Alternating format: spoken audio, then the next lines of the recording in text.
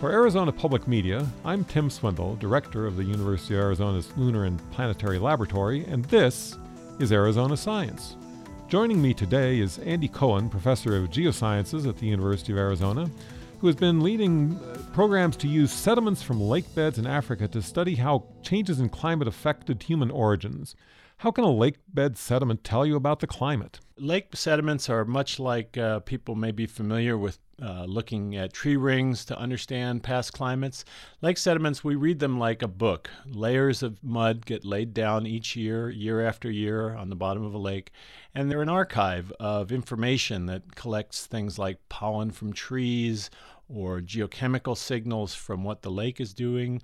And the great thing about the lake beds for getting climate records is that every year, year in and year out, they're recording this information. So what we've done with this large international project is collect these records from old lake beds that are in very close proximity to some of the important fossil human sites, archaeological sites, and places where some of the important fossil bone discoveries have been made in the African Rift Valley in particular. So we've been working in Kenya and Ethiopia to get this kind of information to provide a context for understanding the environment that humans evolved in over the last few million years. How far back in time do these records go? The records that we've collected so far go back about 3.5 million years, and the full range of the hominins, the group of organisms and fossils that are near relatives and ancestors, goes back about 6 million years in Africa. So we take up a portion of that, not the entire record, but we really targeted certain really interesting time periods when key events, what we call critical intervals of human evolution, have occurred. And by looking at those in multiple places, in multiple time periods, we can take kind of a historical experiment approach to see what happened, whether there was a relationship between, say, the climate getting drier or getting more variable and particular events in human origins. How many lakes have you been working on? How many countries? Oh, geez. I have probably worked in almost all of the African Rift Lakes and ancient lakes by this point. I've been working out there since the late 1970s.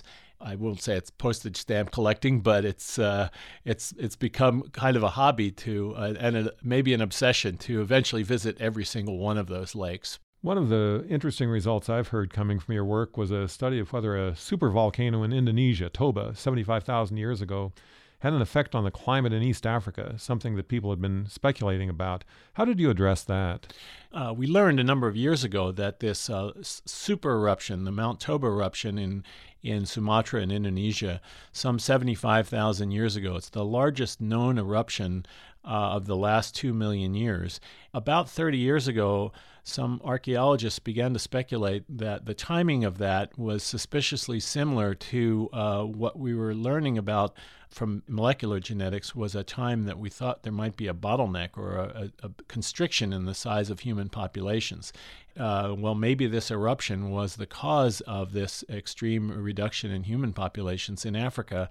A number of my colleagues found the volcanic ash from that eruption in the Malawi core, and we realized if the anthropologists who proposed this idea were right, we would expect to see an enormous environmental disturbance at that time affecting the landscape, the trees, which would be recorded in things like the pollen or the charcoal, there would be fires.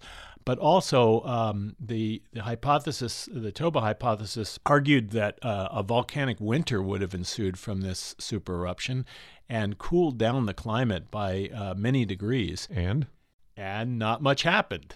And that was something that stirred up a lot of pots. A lot of people didn't like to hear that, but in fact, what we saw with the lake is that there wasn't much evidence that the environment cooled.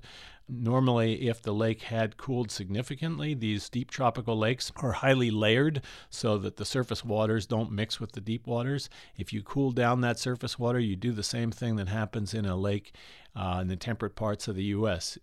In the fall, where it turns over and mixes completely, and that would have happened. So the idea that this could have driven a major collapse in human populations or driven out of Africa scenarios of people migrating, it just doesn't really hold up. This is Tim Swindle, and this has been Arizona Science. You can also listen to this and other Arizona Science segments by going to the Arizona Public Media website at azpm.org.